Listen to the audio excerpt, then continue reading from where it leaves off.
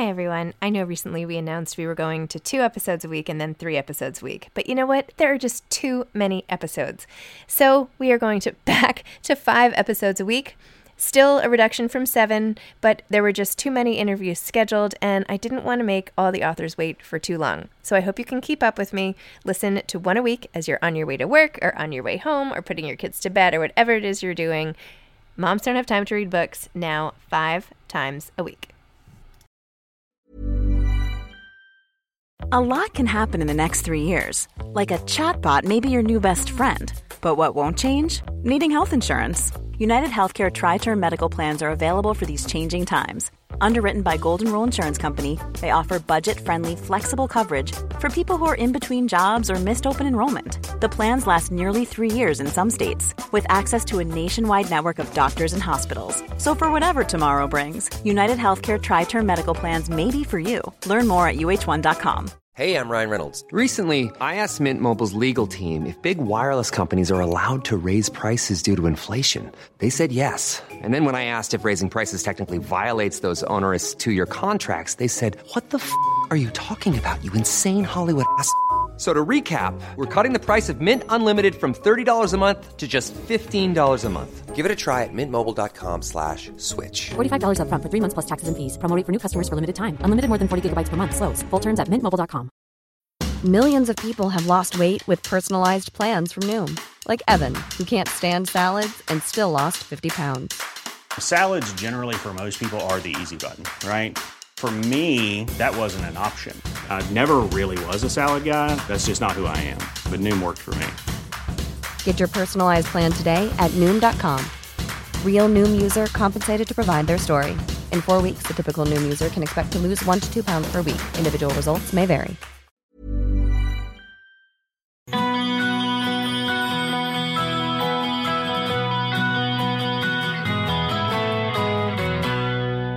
Hi, I'm Zibby Owens, and you're listening to Moms Don't Have Time to Read Books. This episode has been sponsored by Bookhampton.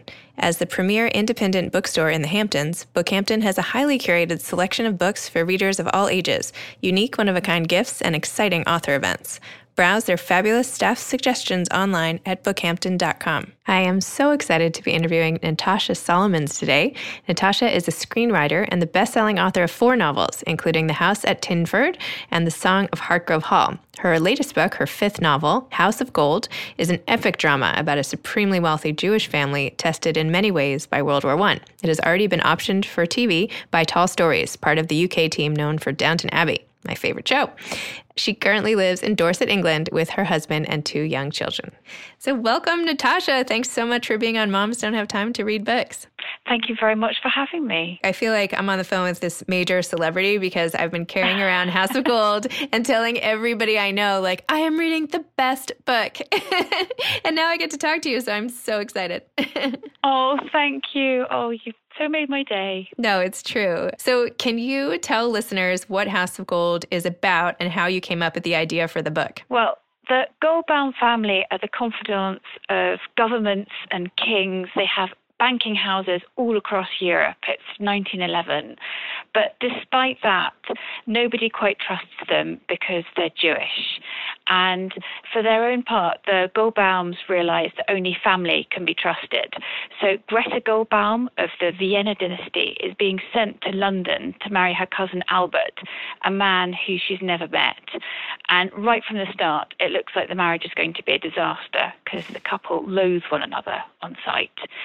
But soon they have larger problems because the Great War, the World War I, is looming. And so really it's the story of the breakup of Europe, but told through the microcosm of the breakup of a single family. So it's a novel of power, of family, of war, of love and loss. Amazing. That's a great description. Okay. This is like the Oscar for Best Picture. This is like how I would describe a movie like that. That's amazing. Oh. And it came from inspiration from your own family, correct? Well, yeah, a little bit. On the stairs in my parents' house in Dorset, England, there's a portrait of one of my ancestors, a man called Jacob Schwarzschild. It's a little picture of a man wearing a black yarmulke, and on his desk is a yellow bird, a golden oriole. And I must have walked past this picture, I don't know, 1,000 times and never really noticed it. And one day I did see it in the way that you do, and I asked my parents about it, and they said that this man, Jacob, he was a tutor and a neighbor in the Frankfurt ghetto to the Rothschild family. And I was sort of intrigued, really, that my family had sort of brushed so closely to this sort of incredibly famous European family. And my family had left the Frankfurt ghetto at around the same time as the Rothschilds. And the Rothschilds had gone on to sort of found these banking houses all across Europe and had this sort of meteoric rise. And my family had not. And yet somehow sort of following the journey of both families, one sort of incredibly sort of famous and my own moderately successful, gave me that first kind of writer's tingle. But I think really what drew me to this story and wanting to write about the Goldbaums was the idea of writing about a family who was both powerful and yet vulnerable, that although they're close to the kind of the wheels of power and they're immeasurably wealthy, because they're Jewish, they're other and they're set apart and they're not quite trusted, and they always have this sense of unease. And that, I think, was in fiction what to me made them so fascinating. It made me want to write about them. It says, I think on the back of the book, somebody had compared this to a Jewish Downton Abbey, which is sort of what I was thinking. I was almost disappointed someone had said that before me on the back. But it's true. I mean, the book is so... the vivid imagery you use and the descriptions of this castle-like living, and it's just so clear and amazing. And then you sprinkle that, because then I'm reading it and I'm imagining that I'm like in Downton Abbey as you're writing. And then, I actually jumped, I think it was page 34 when Greta is congratulating her brother Otto on some scientific achievement and says Mazel Tov. And I was like, what? I jumped back. It was like all of a sudden my grandmother from Florida was like in your book. And I was like, what is going on? And for me, being Jewish, like so much of this of the custom is just a part of me and my family. And then to have it shown in this,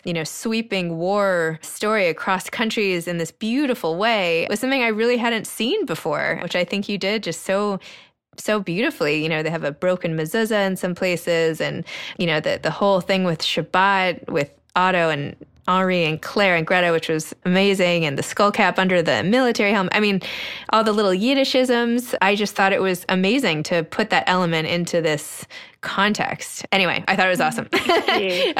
Thank you. Do you think there are like other modern day sort of Goldbaums in Europe living like this, or does it exist? I don't think so much now. I think that sort of during the 19th century and the early 20th century, but I think that the First World War sort of marked the beginning of the end for them. I think that really the cost of the First World War, they had to sort of put so much money up really to lend it to the governments to finance the First World War. And they made the decision really back in the 1890s, these kind of families, because the Goldbaums are modelled on the Rothschilds, the Sassoons, the Montefiores, the Goldsmiths, as well as many other of these sort of banking families. And they're different. The European banking families are different from the American banking families. And they think that they're sort of tremendously important and tremendously powerful until they kind of come into contact really with the American banking families and discover that really they are small fish compared to the kind of the vast ones of America. They're still hugely wealthy, but compared to those with sort of houses on Wall Street, they are small, because they make the decision sort of in the 19th century that they're not going to invest in Wall Street, that, America still, Europe is going to be bigger, and that decision really costs them. So it keeps them small scale, and so that when the war starts, and they're having to sort of really bankroll the European governments, and the cost of the war is so enormous, they never quite recover from the cost of that.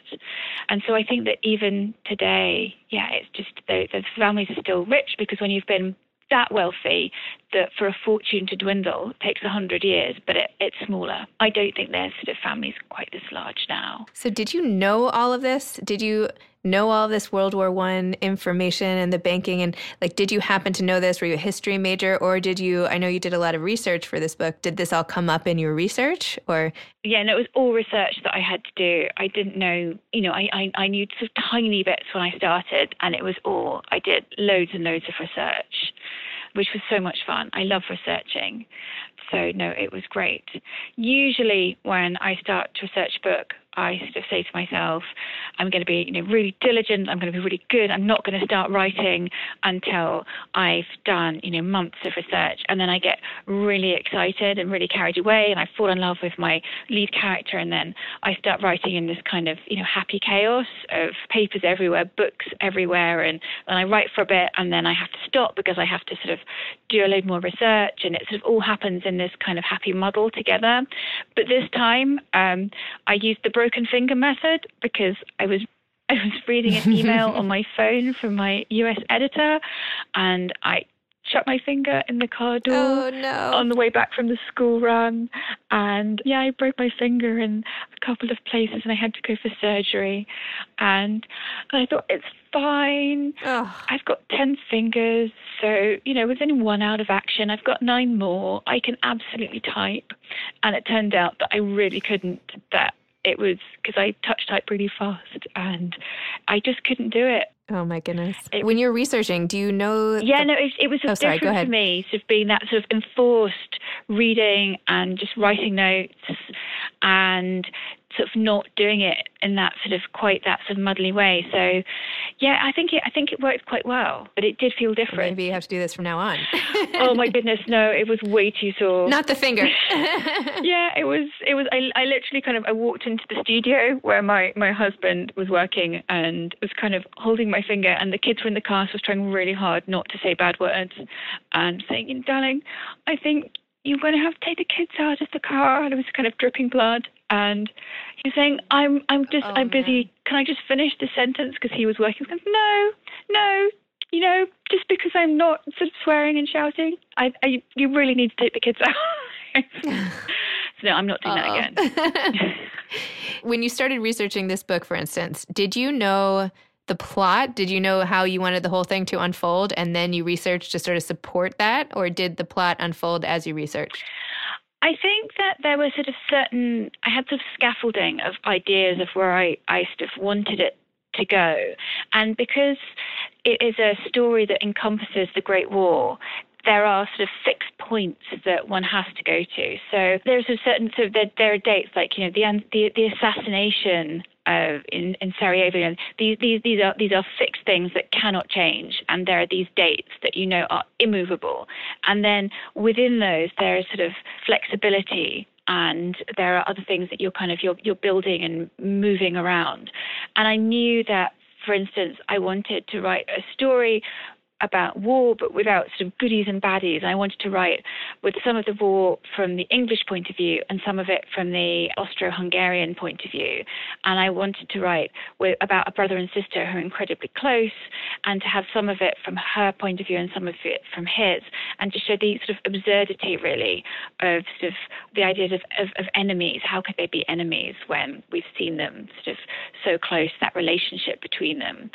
And so sort of having those ideas, then I needed to research what it was like to be sort of a Jewish officer in the Austro-Hungarian army, this very anti-Semitic army on the Eastern Front during the war. And that was really hard to find out because a lot of it was in Russian, a lot of it was in German, and I don't speak those languages.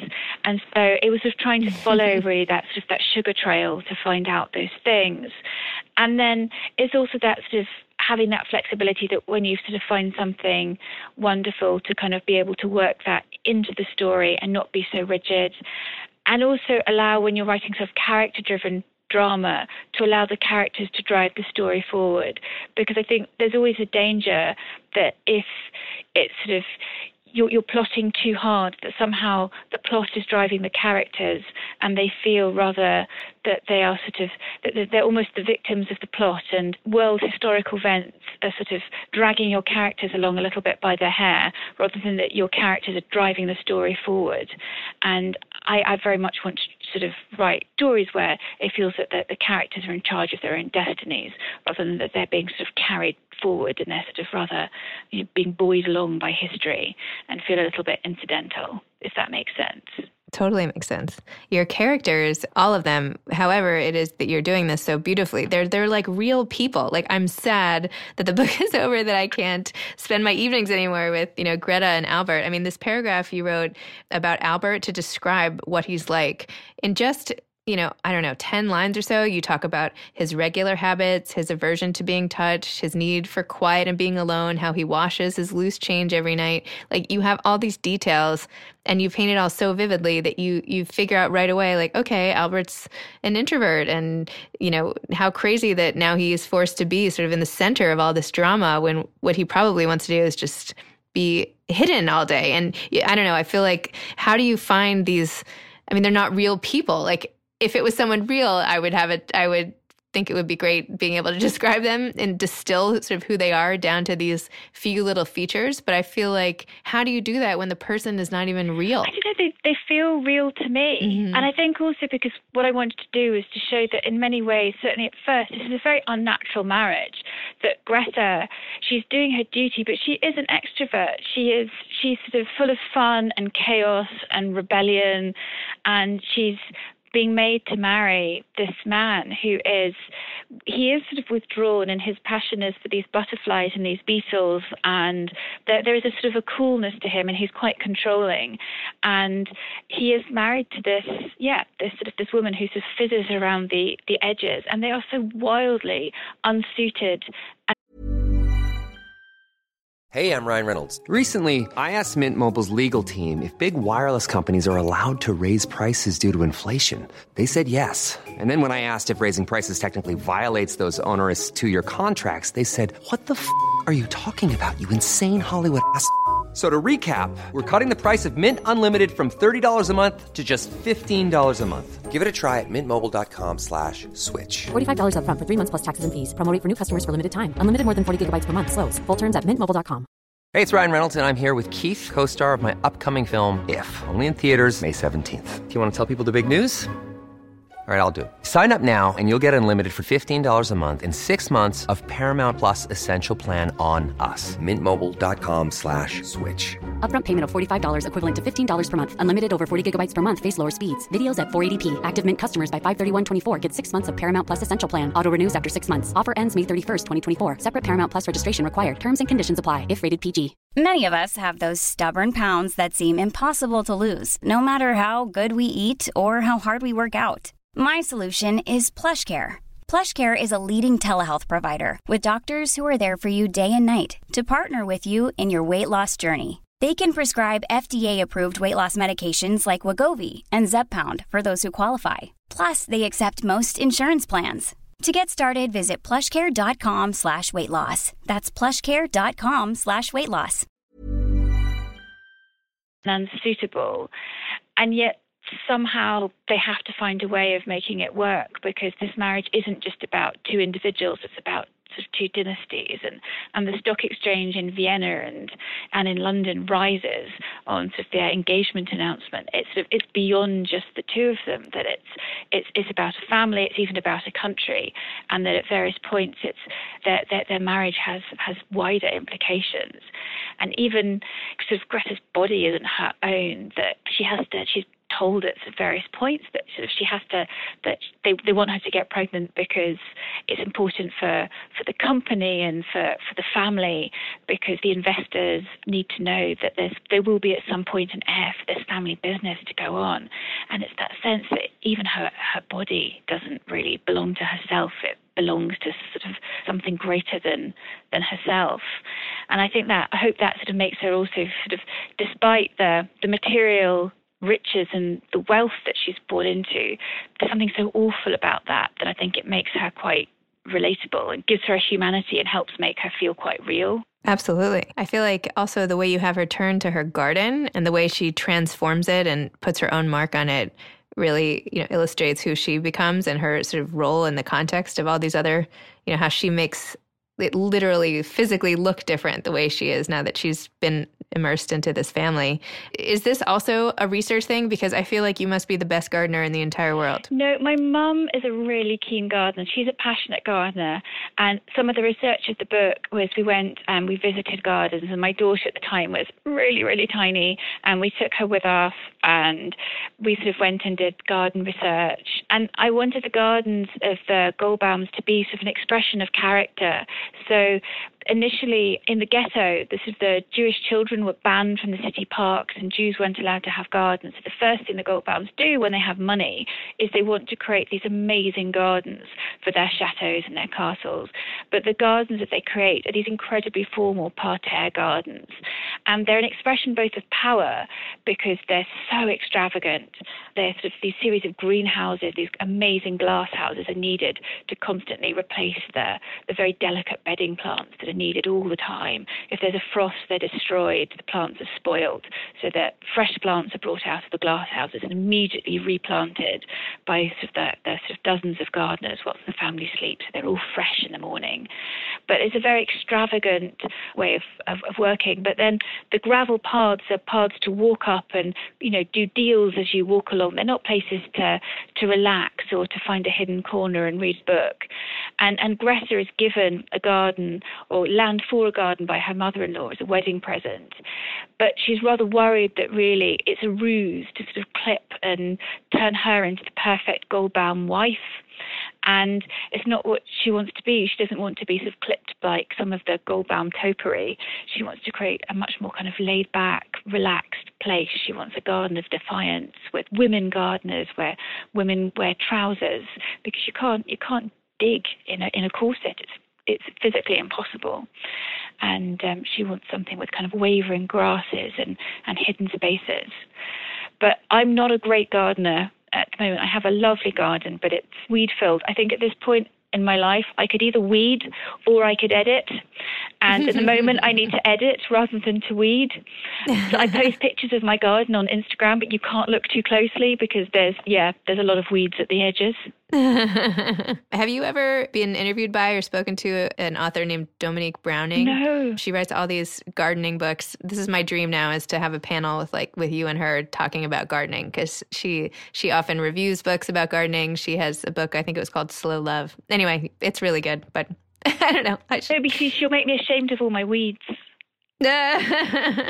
So in the book, you have Greta meet Claire, Henri's mistress, basically. And she designs a dress at the beginning of the book for Greta that I feel like really sets the stage of her character and who she becomes, sort of the boldness of deviating from what the Baroness wants her to wear by wearing this sort of Klimt-esque inspired gown. So I think you should start a clothing line. This is my new thing. You need to start selling these dresses, or at least have one or a few of them made so that people can actually see, because it sounds pretty gorgeous the way you described it. But the dresses are real, because Klimt's girlfriend is this woman, Emily Flaugier, and the dresses that he paints were real dresses designed by Flaugier, and she was this dress designer in Vienna. And so you can see the dresses. If you look at a Klimt painting, oh my goodness, the women that are wearing the dresses are dressed in the Flaugier dresses. So if you look at a Klimt painting, those are what they're like. So the dresses that I describe, if you look at various of the Klimt paintings, you'll be able to see the dresses. I thought you had made it all up. No, I haven't. They're taken from Klimt. Klimt, basically, he paints his girlfriend's dresses. That's what he does. So yeah, they are amazing. These sort of they are quite something. Amazing. I don't know if any of the dresses have survived, or whether they've just survived through the paintings, but they are remarkable sort of modern pieces of art. Well, I'm definitely going to go online now and check those out. So I thought it was the sweetest thing in your acknowledgement section when you wrote, "And lastly, thanks to my children. As far as they're concerned, I've been writing this book their whole lives. The tiny baby who was asleep in a Moses basket at my feet when I began is now running around with a dinosaur in each hand shouting, 'Have you finished yet?' And yes, darling, now I have." It was so great. Yeah, I just get quite teary when I finish writing that bit. Yeah. You could tell there's so much emotion. First of all, how long did it take you to write this book? And how did you balance sort of managing to write and research and produce this masterpiece with 2 small kids underfoot? This book definitely has taken me the longest out of anything I've ever written, because I was supposed to be on maternity leave when I started it, because I think my daughter was 6 weeks old when I started this book. And so I was sort of researching it and looking after her, all in this kind of slight kind of hormonal blur, really, at the beginning. And then I started, I guess, writing it kind of more intensely as she got bigger. So I think probably, like, I was writing it over the course of a couple of years, but I can't remember exactly, but I wasn't writing it sort of, intensely all the time, because I was supposedly on maternity leave for some of it. But yeah, it was a muddle, because sometimes when she was smaller, I would write while she was sleeping, and she was literally kind of, asleep in the Moses basket or in her cot upstairs, and I would write in those stolen moments when she was asleep with the sort of baby monitor on, and just kind of listen for that kind of cry, and then literally kind of, abandon the book and run back to her.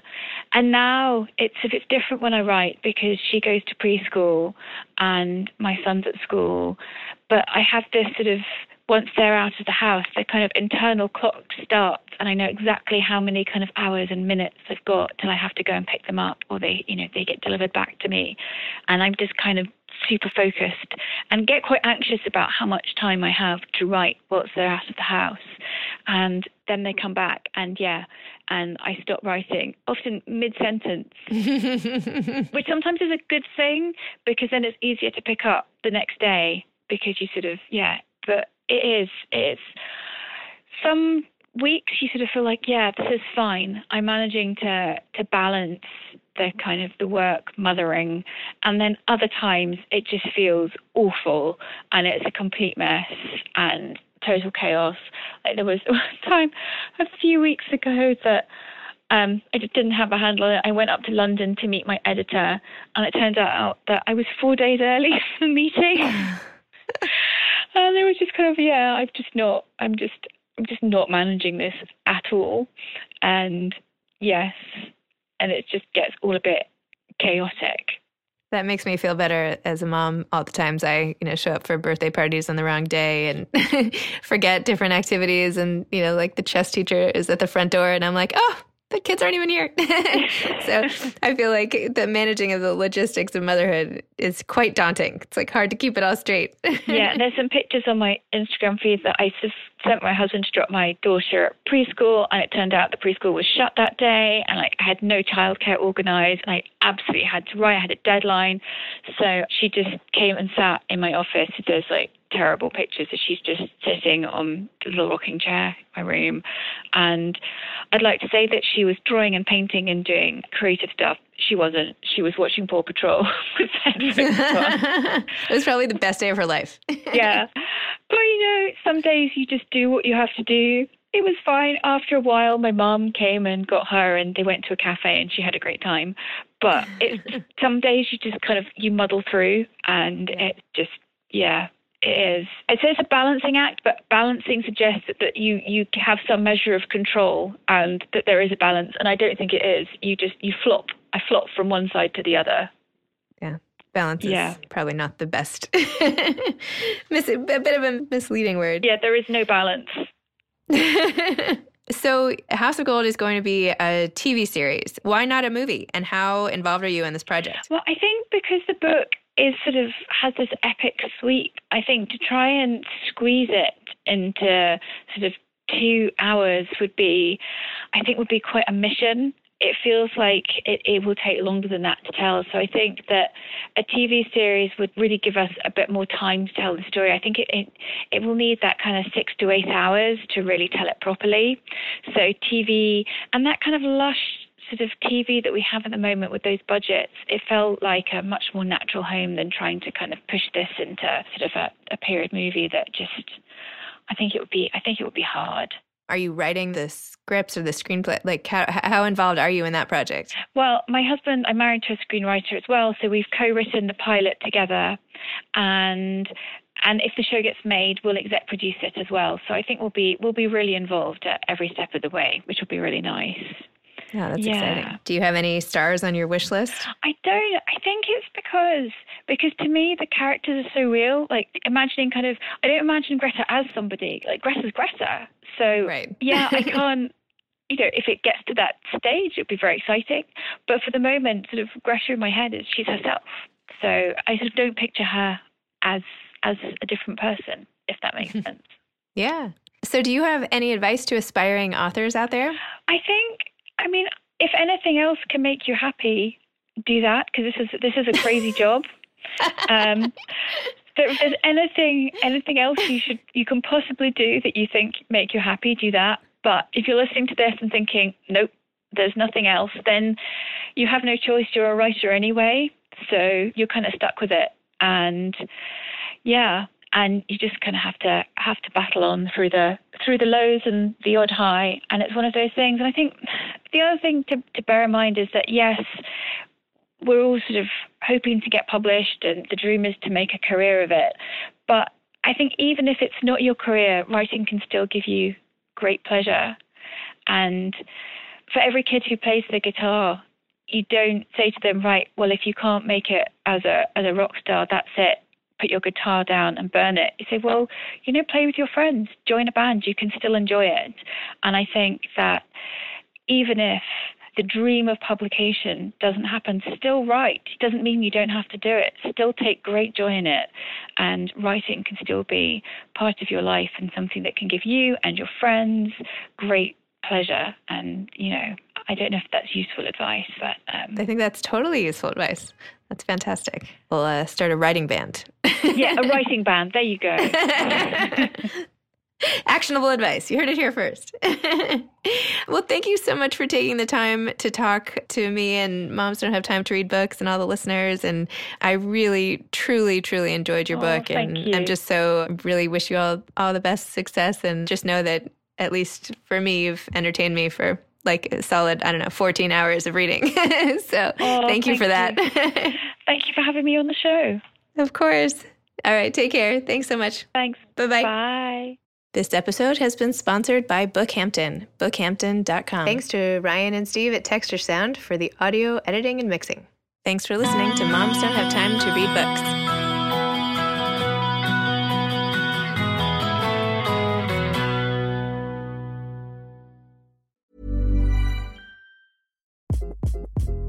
Hi, this is Craig Robinson from Ways to Win, and support for this podcast comes from Invesco QQQ, the official ETF of the NCAA. The future isn't scary. Not realizing its potential, however, could be. Just like on the recruiting trail, I've seen potential come in many forms as a coach. Learn more at Invesco.com/QQQ. Let's rethink possibility. Invesco Distributors, Inc. Mom deserves the best, and there's no better place to shop for Mother's Day than Whole Foods Market. They're your destination for unbeatable savings, from premium gifts to show-stopping flowers and irresistible desserts. Start by saving 33% with Prime on all body care and candles. Then get a 15-stem bunch of tulips for just $9.99 each with Prime. Round out Mom's menu with festive rosé, irresistible berry chantilly cake, and more special treats. Come celebrate Mother's Day at Whole Foods Market. Hey, it's Paige DeSorbo from Giggly Squad. High quality fashion without the price tag. Say hello to Quince. I'm snagging high-end essentials like cozy cashmere sweaters, sleek leather jackets, fine jewelry, and so much more. With Quince being 50 to 80% less than similar brands. And they partner with factories that prioritize safe, ethical, and responsible manufacturing. I love that. Luxury quality within reach. Go to quince.com/style to get free shipping and 365-day returns on your next order. Quince.com/style.